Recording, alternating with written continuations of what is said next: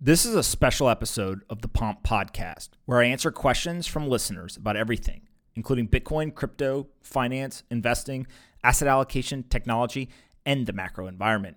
There's no music. This is the intro. This isn't investment advice. Do your own research.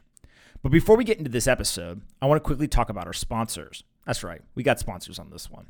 First up is a new one, Nifty Gateway. They're the premium NFT platform. Everyone knows that I came out and explained why I'm so bullish on digital art. Nifty Gateway is the place where you can go buy digital art. They release content from the best artists in the world twice weekly, and have featured many world-famous artists, including Kenny Scharf, Trevor Jones, and Who's B. NFTs on Nifty Gateway are always in high demand. You can sign up for an account in advance to participate in their drops and browse around on the secondary market to find art you like. You just have to go to niftygateway.com. Again, niftygateway.com. I love going on there. I own some NFTs on there. I think that they're doing a great job with the drops. Obviously, artists really find it valuable. If you're into digital art or you want to learn more, go to niftygateway.com. Next up is Level, LVL. They're a new crypto investing platform that I'm an investor in. If you buy or sell more than $500 worth of Bitcoin on any exchange in the world, you're likely paying too much in trading fees. Level has a really interesting model. You sign up, you pay $9 a month as a subscription fee, and you can trade as many times as you want. You can buy as much as you want, you can sell as much as you want, and you only have to pay $9 in fees for that month. And so if you buy and sell a lot, you should go use Level because you'll save a bunch of money. So go check out Level, lvl.co. Again, lvl.co. If you buy and sell crypto in any size or frequency, Level will likely save you money. It's only $9 a month, and you can not pay any other trading fees. So go check them out. And remember, if you're paying a bunch in trading fees, there's something called fee drag. So even if you make a purchase of something and it goes up in value, but you paid a bunch in fees, your performance will actually be lower because of that fee drag. So Level helps people avoid fee drag, and you only pay $9 a month for unlimited trading. lvl.co. Lastly, don't forget that I write a daily letter to over 80,000 investors about business, technology, and finance. I break down complex topics into easy-to-understand language while sharing my personal opinion on various aspects of each industry. You can subscribe at pompletter.com. Again, pompletter.com. All right, let's get into this special episode. Thanks so much to Paulina for helping me with it, and I hope you guys enjoy this one. All right, what's the first question you got? The first question comes from Brent KT. It's about time management. How do you find the time to get so much done while sleeping 9 hours and putting up with Paulina Marinova? The first piece is I don't sleep 9 hours every night. I try to sleep 8. I used to not sleep at all. I used to sleep like 4.5, 5 hours, maybe 6 on a good night. And Plana convinced me that maybe I should be sleeping 8. Game changer, highly suggest.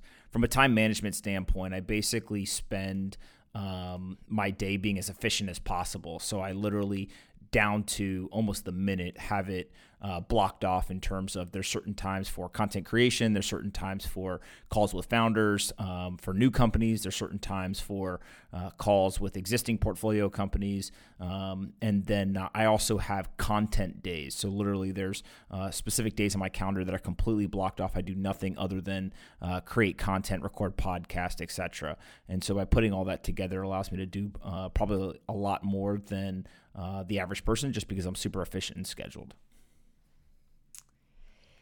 Jesus Plaza asks, if you could only invest in Bitcoin or Tesla or your favorite company, what would it be, and why do you think that would be the best thing for the future?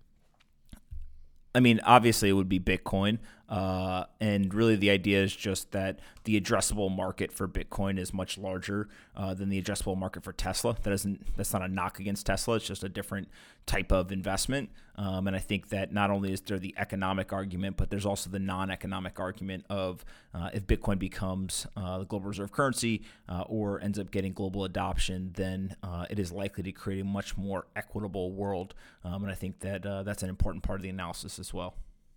Christopher Vonheim asks, biggest mistakes or regrets you have in your life? What did you learn from them? Probably the biggest mistakes are not going at something hard enough or doing something big enough, right? So I definitely don't have regrets because I tend to think that whatever I've done has gotten me to the place that I am. But I do think that mistakes could be seen as kind of anything worth doing is worth overdoing, is a motto I like. And that's probably the biggest mistakes, is not going bigger or harder at something. And so, I try to keep that in the back of my head as I evaluate new things to do. Scott Wickman asks, what are your top tips for marketing your brand / yourself? This one's really easy. Just be authentic. Literally just be yourself. That I think is the most defensible thing. It's the thing that will allow you to stand out the most. And it's the easiest thing. You don't have to contrive a position in the market or a certain type of branding. Like literally just be yourself. And the more authentic you are, the more of an advantage I think you'll have. Crypto Whale. What's your thoughts on the correlation between Bitcoin and stocks, and does it worry you in the long run? It's very obvious from the math that Bitcoin is non-correlated to stocks over a long period of time. There has been a higher correlation in recent months. I think the Bitcoin correlation has been around 0.15 historically, and it's risen to about 0.25 to 0.3 over the last, call it 5-6 months. This is expected when you understand that from March to now, there's been somewhat of a liquidity crisis, and that's what's driven the Federal Reserve and other central banks to try to flood the market with liquidity. During those liquidity crises, you'll see all assets tend to trend towards a correlation of 1.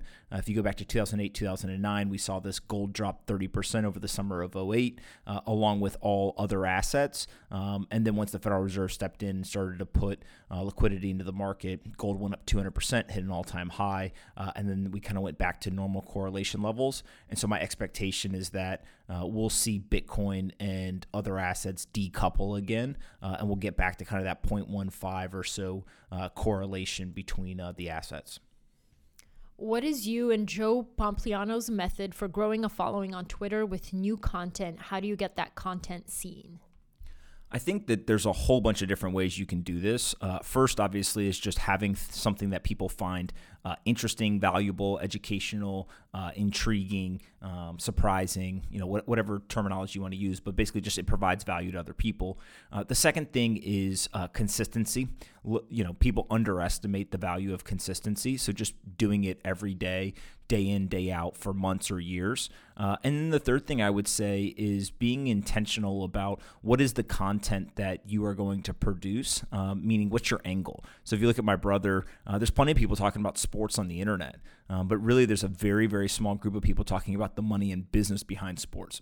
And so if you think of kind of what Darren Rovell did 20, 25 years ago, he built an amazing audience and platform on that theme, but no one has really done it in a unique way since then, right? And a lot of that content was done on television networks and kind of more traditional platforms. And so Joe's been able to, one, kind of find the right market, two, uncover a lot of interest in that market, and then three, do it in a unique way on new platforms where those stories haven't been told before. And so I think that's kind of what's led to a lot of that audience growth, and other people can take that same playbook and apply it. The other thing I'll say is it's been pretty cool to see Darren and others in the sports world be so kind of welcoming of my brother and helpful to him. And so I think that it's not just, hey, can you create great content, but can you also figure out ways to get other people to help you get distribution? I think he's done a great way of doing that as well. And so as a shout out to kind of all the people who came before him who have been helpful also. Zishan Syed asks, will you sell Bitcoin if it reaches 100K by the end of 2021? I have no plans to sell Bitcoin. Okay. Zero Trust asks, you mentioned that it was a huge personal productivity breakthrough, realizing that good sleep is better than extra work hours. When will you make the same realization with nutrition? So one of the misunderstandings is, yes, I obviously love Domino's, eat it every Saturday. I also, if I drink, love Bud Light. But other than that, I'm actually really healthy eater for the most part. I tend to not eat a ton, and I tend to eat relatively well. I'm not kind of fanatical about any one diet or anything like that. And, I think that having kind of that one big unhealthy meal to look forward to on Saturdays actually is a pretty good mental trick. And then, I also kind of find a balance between enjoying life rather than living kind of imprisoned to a diet, right? So if I'm out with friends and I want to get a beer and that's what's going to make me happy, then I'll go ahead and I'll do that. But I do think that for the most part, I've got a pretty good diet compared to most people. So it kind of allows me to do some of the absurd things that people see on the internet, but not have me weigh 300 pounds and have a heart attack every day. Find Hero asks, I'd be curious on what you'd recommend for asset allocation per age group, 20s, 30s, 40s, 50s, and 60s. Also, in general, say you're someone that's only in traditional markets. Buy in right now or wait it out for the next recession? Would we even get a recession or hyperinflation? I tend to think that there's very core principles that apply to everybody regardless of age. And so I always go back to kind of these four personal finance principles. The first is you have to spend less than you make, right? You just got to live within your means. The second is that you need to have multiple streams of income, right? That's a really important kind of diversifying your income and making sure that you have some level of resilience to your income. The third is you've got to get out of inflationary assets. So getting out of cash, for example. The financial system is structured in a way where savers are punished and investors are rewarded. And so understanding that you got to invest is important. And then the last is that you've got to be disciplined and very, very patient. So taking a strategy that will compound money over long periods of time. And so if you think of that, if you can follow those four principles, you're already ahead of most people. Then most people ask, well, what do I invest in? And I tend to think that the risk reward profile that people seek is dependent somewhat on age, is dependent somewhat on kind of their life goals. And so it's hard to give kind of one size fits all advice. I actually think that it would be the wrong thing to do, is give one size fits all. But obviously the younger you are, the more risk you can take. The later on in life you are, the less risk you can take. And therefore you should also be seeking the return profile that matches the risk you take. So if you take lots of risk, you want high rewards if it goes well. If you take very low risk, you actually should expect low returns, just because the risk you take should be the reward that you can earn from an investment. At F_D_KB asks, in the recent What Bitcoin Did podcast with Michael Saylor, he repeatedly mentioned war as a risk factor in relation to why he values Bitcoin. Do you believe he meant that figuratively or literally? I haven't had the opportunity yet to listen to it, but anything that Peter McCormick does is high quality, so I'll definitely take a listen to it. In terms of war in general, when it comes to Bitcoin, I think that there's both literal and figurative applications of this. So if you look at right now, the top economist at the World Bank, for example, she's been talking about a war in terms of the central banks buying bonds to keep yields low. And so I think that there's, kind of this competition, maybe is a less aggressive word to use there. But I definitely think that there is an element of competition or war. And then in terms of actual war, I tweeted the other day that in the United States, we've spent less than 20 years of our existence not in war. So, almost every single year, other than 20 of the 244 years that the United States has been in existence since 1776, we've been at war. And so I think war is a natural kind of phenomenon in the history of the United States. What that means for currencies and things like that, you've got to remember that pretty much every time a global reserve currency switches or there's a transition between one currency to another, there has been violent conflict in the past. And history would expect us to believe that the only way that we're going to get off the dollar system is if there's a war. Now, Bitcoin's a little unique in that there is no offensive capabilities of Bitcoin. It is all defensive. And so the big question is there an advantage to having a decentralized system that allows you to essentially have the highest degree of cyber defense, which then makes you the most powerful network, right? And we'll see if that plays out or not, but that's my theory, is that actually not having an offense will be an advantage when it comes to something like Bitcoin becoming a global reserve currency. Great. Maurice Mo Shoot. asks, what is your opinion? What is the level of risk keeping all my Bitcoin on BlockFi rather than storing it on hardware wallets, etc.? Yeah, I tend to think that this isn't a BlockFi kind of analysis as much as it's just in general an analysis across all of finance really, but specifically Bitcoin and crypto.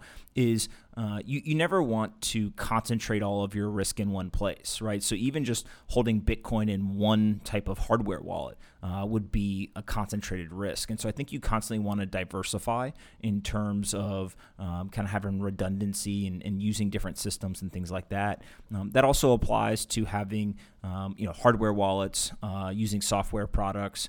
And the thing about BlockFi really is if you want to earn interest, use their interest-bearing account, right? Now, just like you wouldn't go put 100% of all of your Bitcoin on one single hardware device, you shouldn't put 100% of your Bitcoin in any product, right? And even if you leave it on exchanges, which isn't recommended, but if you do that, why would you leave 100% of your Bitcoin on one exchange, right? I think that being able to do risk management is really important, and so BlockFi obviously has these kind of high rates of interest compared to the traditional world, but understanding what they're doing in terms of lending out that Bitcoin or stable coins, understanding what the risks are, understanding what the upside is in terms of the interest, all that goes into your decision. But one of the big messages I have for people, it's about personal responsibility. Do the research, understand what you're doing, and then make an analysis. What's your risk parameters that you're comfortable with, and make sure that you never take kind of one shot kind of risk where everything's concentrated in any one product, whether that's hardware products, exchanges, software products, etc. Eben Esterheisen, I'm sorry if I butchered your name. Hey, A Pompliano, would love to hear your thoughts on how long before the user interface of crypto is simplified to the extent anyone can use it, or even better, if it is destined to be base layer tech that everyday people never really have to know about. Example, the Swift Payment Network or HTTP. I think you're already seeing some companies come out with better user experiences, but this is definitely one of the areas that we need to drastically improve. But it's also a natural part of the technology cycle, right? You basically get the underlying technology has innovation, and then people figure out how do I actually improve the user experience or the user interfaces around that stuff. And so, yes, it needs to improve. I believe it will improve, but I tend to remind myself that this is just part of a natural technology cycle, and not to get ahead of ourselves and say, it's never going to move, right? One of the things that is very obvious is we usually underestimate what's possible, and I think that you can see some early data points that suggest, this is going to be a standard of the world. This is going to be adopted globally, and therefore the user interfaces will naturally have to be very usable by anybody in order to have that happen. Bitcoin Bruce asks, if big corporates get into Bitcoin too quickly and too hard, thus sending the price parabolic, will this ruin the concept behind Bitcoin, enabling the ruling wealthy to become even richer?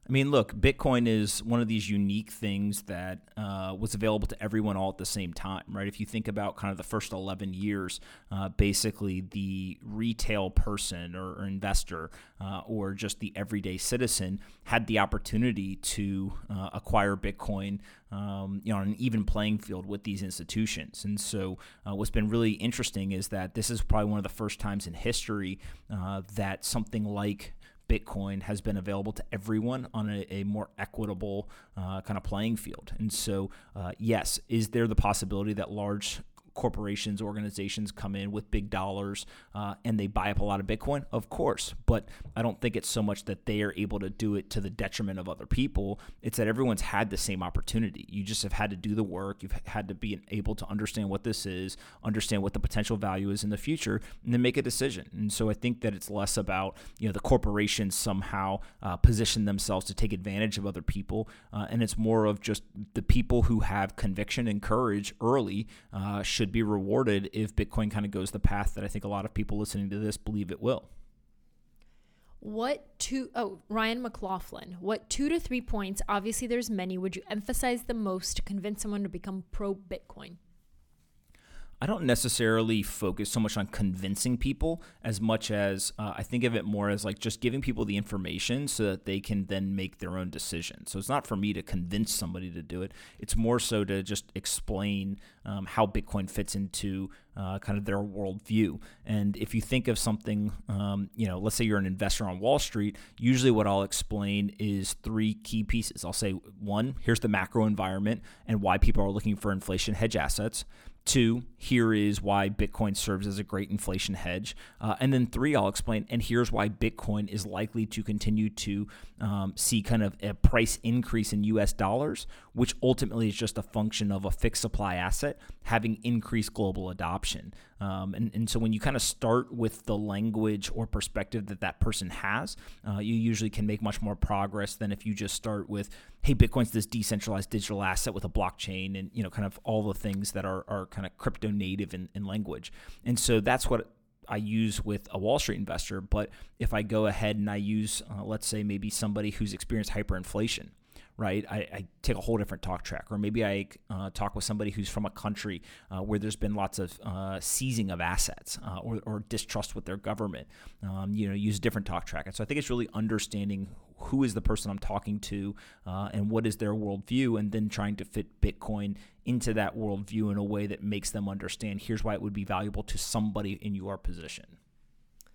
The Morning Skinny asks, seems like most people getting into Bitcoin and crypto are in tech and finance people. What do you think that's going to do for the future of income inequality? Are the rich going to stay rich and poor going to stay poor?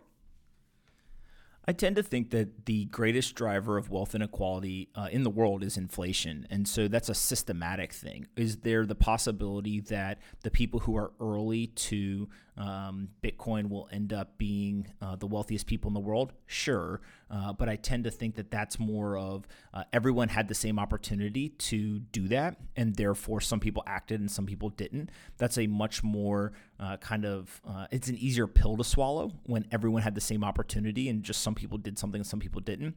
I think the problem that most people have with wealth inequality today is that it's a systematic thing. It's not something where you have a say, right? You basically are either put in a position where you can benefit from it, right? Or you're put in a position where you end up suffering from it. And I think that's the big problem. And so just the fact that, look at entrepreneurs, for example. Some entrepreneurs fail and some become wildly wealthy. I don't think that we look and say, oh, the ones who became successful, they're bad people because there's some entrepreneurs who failed. That's kind of like, no, one of them was successful in building a company and the other one wasn't. That's the explanation for it. And so I think when it comes to Bitcoin, there's an explanation of, well, some people took the time, did the work, understood what Bitcoin was, saw the value, had the courage and conviction to act, and they did it earlier than other people, and therefore they reaped the rewards of doing that, right? They took the risk of doing it, and therefore that's the return that they receive. Matthew 4679152 asks, I deployed to Iraq in 2004 as an infantry squad leader. Still miss it some days and would do it all over again. You were a grunt as well. Do you feel the same? Short answer is yes. I think that I went when I was 20 years old, spent my 21st birthday in the deserts of Iraq, and it was a point in time for me where, one, I had learned some great life lessons around just our mortality and kind of changed the way that I looked at life and what I wanted to do and things like that. But also, two, was it forced me to grow up and grow up in a pretty big way very quickly. And so that was some by the environment we were in. Some of that was with the people I was with. But I think that was probably one of the most formative experiences in my life. And so I definitely would do it again in a heartbeat. Paulo Cunha asks, if BTC approaches world reserve currency status one day, what do you think the U.S. government will do to defend the U.S. dollar? I tend to think that there will be a lot of talk of defending the U.S. dollar, but at some point there's a capitulation. I'm not really sure, and frankly don't spend too much time trying to speculate on what are all the different avenues that the United States would pursue in that scenario. I actually think that it's something where no matter what they try, they won't be able to stop Bitcoin, right? And so could they do things like banning ownership for U.S. citizens and all that? Of course, but that doesn't actually solve the problem, right? That would be a very reactive, ineffective way to deal with the situation. And so from my perspective, it's kind of one of these things of they may desire to want to do things, but if it's going to be ineffective, ultimately I believe that they're a rational actor. And so at some point they'll capitulate just like every other country will, and they'll actually adopt Bitcoin as a global currency. Alexander Inukai asks, why do you only present Bitcoin, gold, and real estate as inflation hedge assets? Stocks are also inflation hedge assets, aren't they? Yeah, this is a really nuanced part of the conversation. I've actually talked a lot about stocks becoming an inflation hedge asset. Historically, they have not been considered that. But and when I bring it up in kind of traditional finance circles, a lot of people kind of give me a weird look and almost disagree with it. But from my perspective, that's what people are doing. They're realizing, hey, the government is printing lots of money. Let me buy stocks, right? They're going to inflate asset prices. Let me run into stocks. And that's been a great trade kind of from a macro perspective over the last 5-6 months. And so I tend to think they're serving as that inflation hedge asset, but that's just not historically how they've been thought of in the traditional finance world. John McGuire asks, where should a beginner getting into investing start? Where to gain knowledge and where to find a reliable mentor or guidance? I mean, John, the internet is this amazing place. I would literally search on YouTube. And the beauty is if you want to learn about investing, don't go find kind of the no-name people on YouTube who are just producing day trading advice and things like that. Instead, what you should do is look at who are the best investors in the world. There's Warren Buffett. There's Ray Dalio, right? There's Bill Ackman. You can just go down the whole list, right? There's Cathie Wood. I mean, just a bunch of these investors. And part of the internet's kind of benefit is they put out a lot of information for free. And so if you go ahead and you kind of just search around on the internet, those are the people that I would find, or go find the best investors or the most popular ones, right? Robert Kiyosaki with Rich Dad, Poor Dad, etc. And just consume that content, and you'll get an education that far exceeds anything that you would get inside of a traditional classroom or maybe from like a local mentor. And I think that the internet is amazing in that way. George Design asks, do you think Satoshi is somehow a threat to Bitcoin value? What will happen if he, she, they decided to wake up and sell their coins or something? Same for the big whales? Yeah, I don't think that Satoshi is a threat at all. I think that it's something that people like to speculate about and kind of play this game. What could happen? But I just tend to think that it's unlikely that Satoshi would really serve as any considerable threat, given how far Bitcoin's come, how much adoption it has, and kind of how decentralized it is at this point. Crypto Investing asks, what can we expect, inflation or deflation in the next 12 months? Bitcoin, gold, and a housing market. Yeah, this is a very complicated question. I'll throw a couple of data points out there. So one is I think the average consumer or investor is going to fear inflation, and therefore they will move assets based on that. We've seen gold, Bitcoin, real estate, et cetera, do very well during the last 5 or 6 months. So there's a consumer fear of inflation. We also know that the liquidity crisis provided a deep deflationary environment, which kind of soaked up a lot of that liquidity. And then also we know that technology is a deflationary force. So over time, it will become more and more deflationary. People like Jeff Booth, et cetera, have done a great job kind of laying out that argument. But then we also have the Federal Reserve, which is committing to getting inflation up over 2% in a persistent manner in the official numbers. But if you actually look at a lot of the unofficial metrics, kind of what I believe are better measurements of inflation, some people would argue that we're running between 4 to 6% right now. Many people would argue coming out of the 08-09 crisis, there was a 6 to 10% inflation. We have to remember also that different socioeconomic classes experience inflation at different rates. So the richest people in the world may experience kind of 2 to 3%, while the bottom 40% of Americans may be experiencing 10+%. And so I think that it's a super complicated question, and there's no kind of one answer. It's actually kind of who are you talking about and in what manner. It is easier to answer than just, hey, is it going to be inflation or deflation? But those are just some thoughts that hopefully help you think through it. Sergey Lou Hoskinson asks, what was the best thing you did for yourself in your 20s that helped you get to where you are today? Did the work. I think that we have a culture of, work smarter, not harder. And there's definitely some value to that at certain times. But ultimately, I think the kind of values and principles of just being willing to do the work and doing it every day for years is kind of a lost art. And so that's probably the number one thing is just my parents really get the thanks for this, but they just instilled in me from day one to always make sure that you're willing to put in the work. And if you put the work in, then you'll be able to receive the benefits of that work. And I think that that's probably the number one piece of advice I have for people is just do the work and do it consistently for long periods of time. James Lack asks, you're one of the most prolific creators I'm aware of. What is your production function in the Tyler Cohen sense? I.e., how do you push out so much so frequently? Authenticity and efficiency, I think, are the two answers. So one, I'm just myself, so I don't have to spend a bunch of time preparing for things. I literally can just be me, which makes it much easier to create content. And then two, again, as I talked about earlier, the kind of efficiency that I have around how I lay out my calendar, to when I'm going to create content, have these content days, certain periods of time during the day where I can kind of context switch. All of those things, kind of fall into the category of just preparation. Really allows for me to seize opportunities, and so I think those are the two key pieces: authenticity and then efficiency. Patrick Okenka asks, what is the most valuable perspective shift a person can have to make their life better today? You're responsible for you. That's it.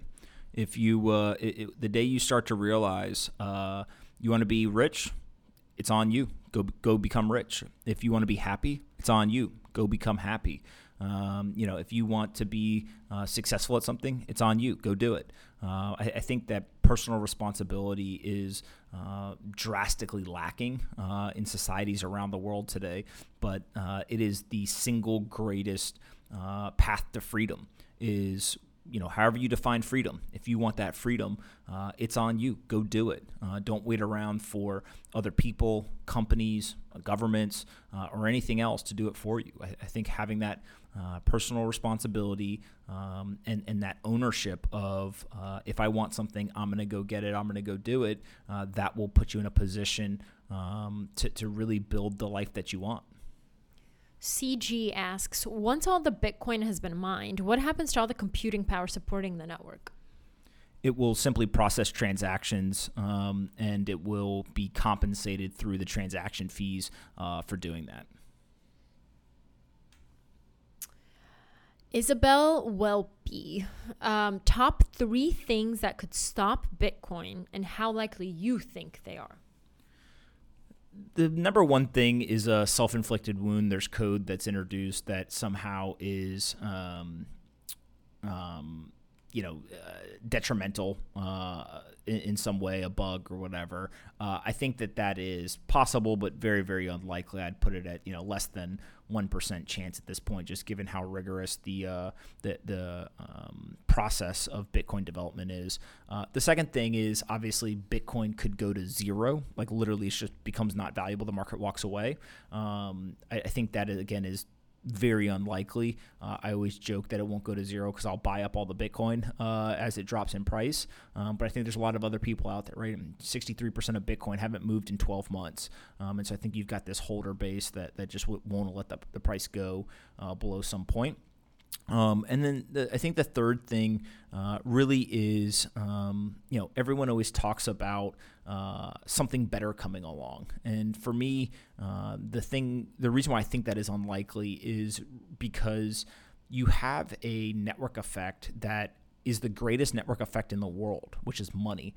And that network effect has grown at an incredible rate, and it's accelerating, right? Over 100 million people now hold Bitcoin based on some of the reports that I've seen. And let's take that at face value that it's true.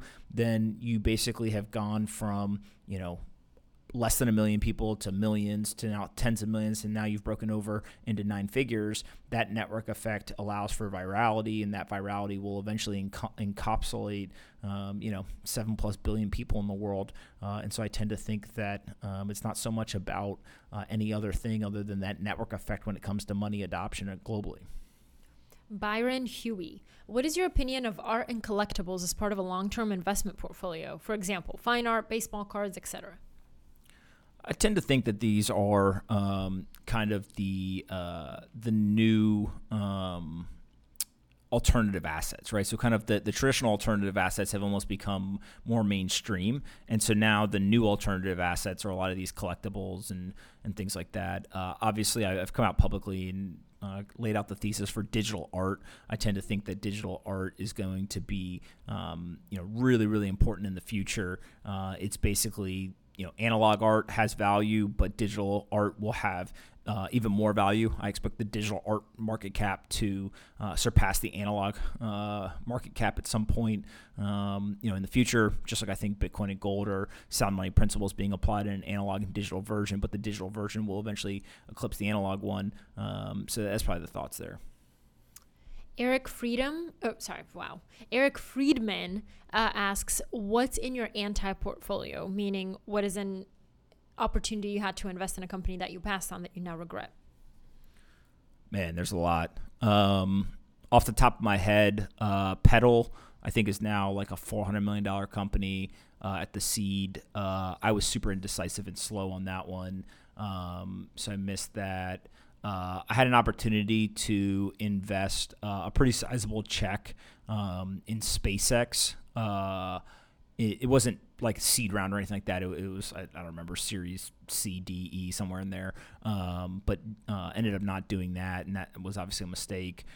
There's a whole bunch of them, but I tend not to think about the anti-portfolio because I like to focus on how smart I obviously am for the good investments I've made. But there's definitely a big anti-portfolio.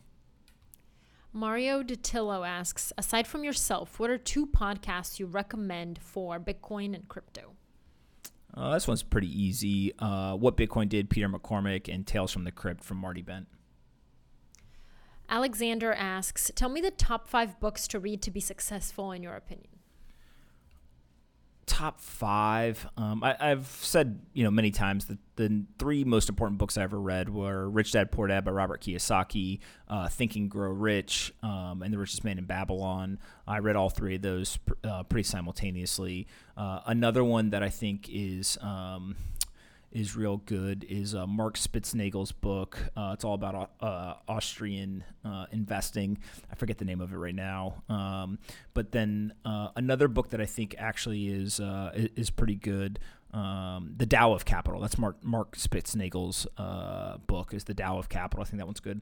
And then another one is Eric Jorgensen just put together the Almanac of Naval Ravikant. I tend to think that one is fantastic, just from everything around business, money, happiness, and life. And so reading that's probably a 5th one that I'd throw in there. Paper Chaser asks, if you had 4 people investing all of your money in the coming decade, who would it be? Myself. I tend to think a lot about, do I want to bet on myself or other people to invest capital? And I'll bet on myself all day long because if I'm right, I'll end up reaping the rewards. But if I'm wrong, I have nobody to blame but myself. And so that's pretty much it. And then obviously, Paulina is constantly in my ear telling me when I'm about to do something stupid. So probably me and her are the 2 people I trust the most. Undefined asks, why is universal basic income such a bad idea in your opinion? You simply can't change the incentive mechanisms of capitalism without very bad, horrific impact. And so it's become kind of cool and normalized to believe that the government handing free money to people is a good idea. But I tend to think that that is just a form of socialism. And as we've seen around the world, socialism does not work. And so I fundamentally believe in the capitalistic principles of an economy.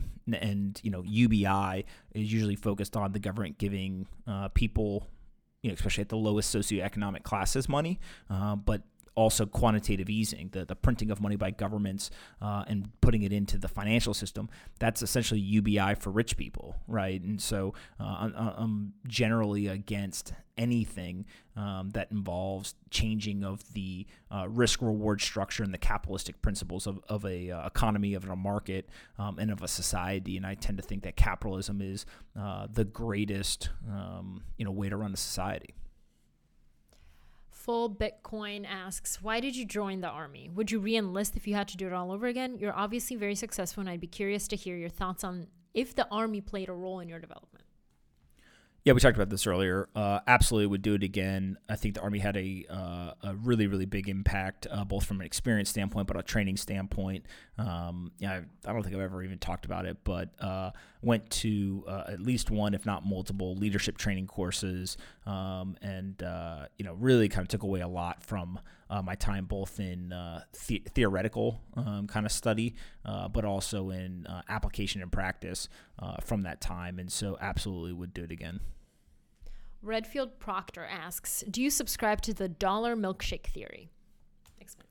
The dollar milkshake theory is basically every central bank is printing lots of money, and all of that money is going to get sucked up by one asset, that asset being the dollar. So kind of think of everyone's putting in ingredients into the milkshake, but then only one country gets the straw. And they get to suck up all the value, and that's the dollar.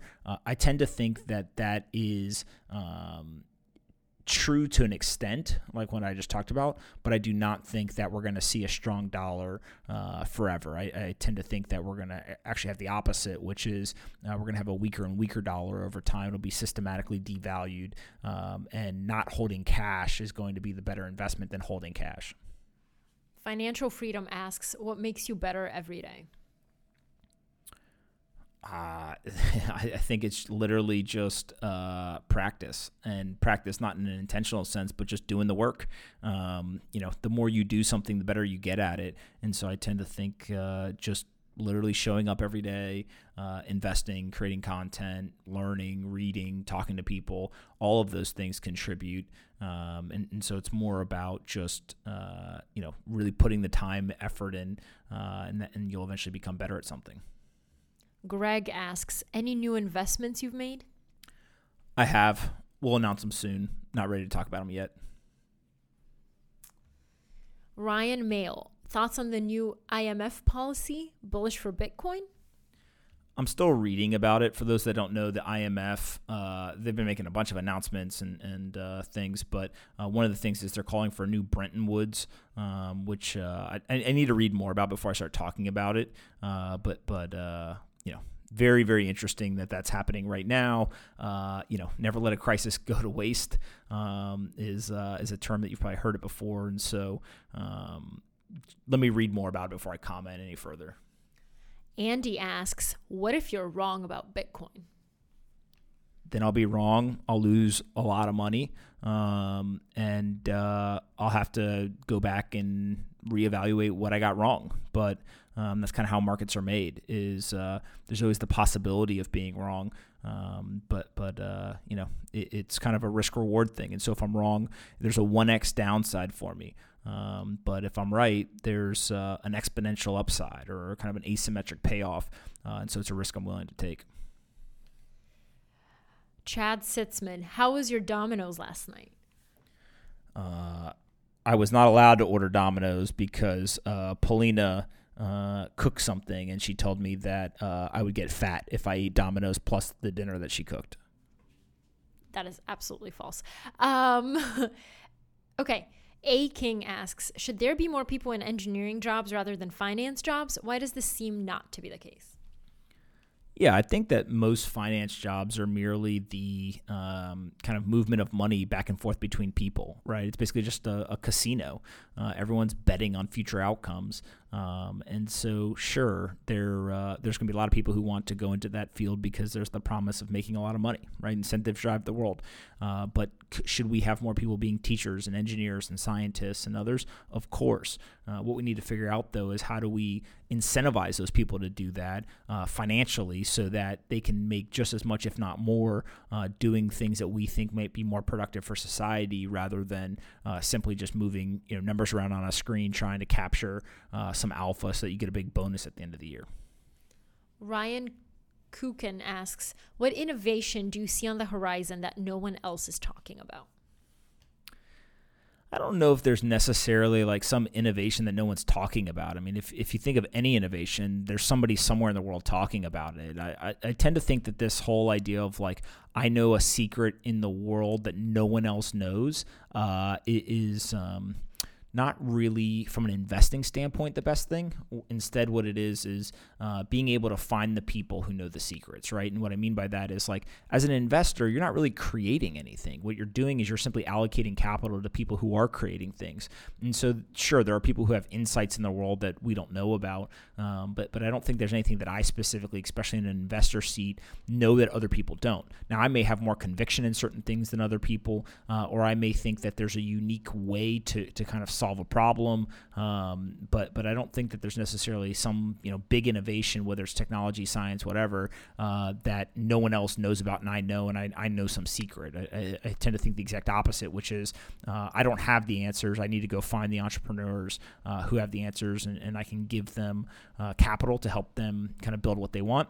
And then from the things that I build, especially in the content business and things like that, it's actually, I think everyone knows the answer, but people don't like the answer, which is just, it comes down to consistency, time, and effort. And that's an answer that people don't like, but it's common knowledge. And so it's whoever kind of follows the rules in order to be successful will end up reaping those rewards. Fide-Eye Guy asks, what was the inflection point that took you from casual Twitter user to power user?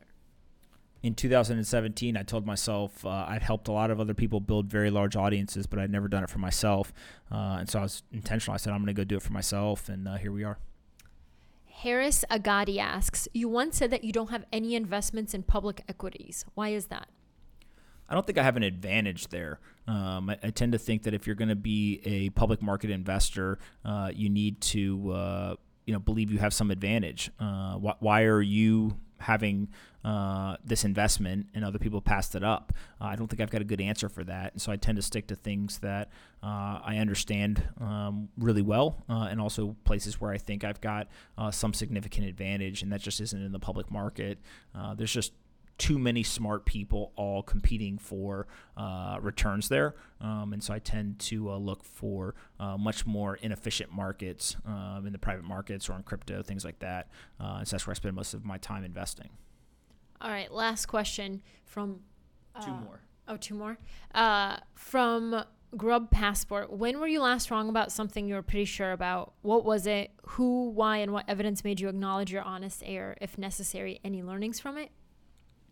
Yeah, I think one of the really good things that I still believe will happen, but I definitely was wrong about was kind of the digitization or tokenization of assets.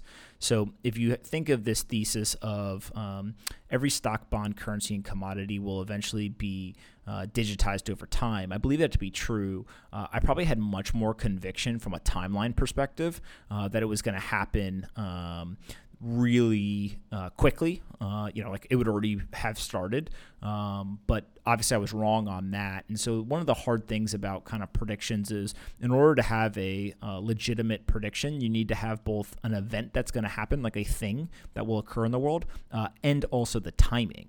That kind of really forces you to be thoughtful about the prediction. I believe that I'm still right about the thing happening, but I definitely was wrong about the timing. And so what that one calls from a learning perspective is it goes back to like the Bill Gates quote, we overestimate what's possible in a year, we underestimate what's possible in 10 years. Like I was a victim of that for sure, of being overly optimistic in the short term. And the second thing is also I probably didn't spend enough time critically thinking about every single step it would take to go from nothing being digitized or tokenized to everything being digitized and tokenized, right? What are the actual execution steps that will take? And so, if I'd kind of spent more time critically thinking about that, I probably would have ended up realizing that there was a longer timeline. So I think that's the big one. And I'll also say that I'm constantly wrong about things. I've got a good friend who says the best investors in the world are right 55 to 60% of the time, but they only put trades on or investments on that are super asymmetric, meaning that they're when they're right, they're really, really right, and there's big payoffs there. I tend to think of my investing that way as well. It's a very kind of Austrian way of investing, and so I look for those asymmetric opportunities. And so when I'm wrong, I don't really lose that much, but when I'm right, I can make a ton of money. And so being wrong a lot is just kind of a natural part of this. And I recently tweeted and said that avoiding small losses as being important is one of the greatest lies. Actually losing a little bit, over and over again is not a bad thing, as long as you're always in asymmetric trades that, if you're right, end up being, kind of very, very lucrative, because those will pay for all the times that you lost. And so I'm comfortable being wrong. I'm wrong all the time. It's just a matter of remaining disciplined and unemotional about the fact that's part of the way that I invest. And so don't get kind of caught up when you're wrong. Okay, final question. Paul Anderson asks, would love to hear what your asset allocation is and why. If you're not comfortable sharing your personal asset allocation, curious what you think the new 60-40 is. So I definitely think 60-40 is dead for the foreseeable future, in the sense of holding 40% bonds is absolutely insane in a zero interest rate environment. In terms of my asset allocation, I don't know exactly the numbers, but the way I would think about it is I'm probably 80% Bitcoin right now. The other remaining 20% is probably 5% cash. And the remaining 15% is split between real estate and startups. So some of that is a function of the original kind of big bet I made on Bitcoin in December of 2018. It wasn't the original investment that I made or anything like that, but just that was the moment I think everyone kind of points to and says, I took 50% of my net worth and I went ahead and I put it into Bitcoin at the bottom of the market. Obviously, that's played out very well. I've been fortunate to kind of continue driving income and other investments that have gone well and things like that. So Bitcoin's grown to about 80% probably, and I don't plan to kind of really rebalance or anything like that. I've kind of made the investment and got the conviction I've got, and we'll go from there. But everything else is real estate, cash, and early stage investing. And so that's kind of where I'm at now, and I hopefully will end up being a good kind of asset allocation moving forward. So that's it for this episode. I appreciate Polina taking the time to ask all these questions from you guys. Thank you guys all for writing in, and we'll have to do this again in the future.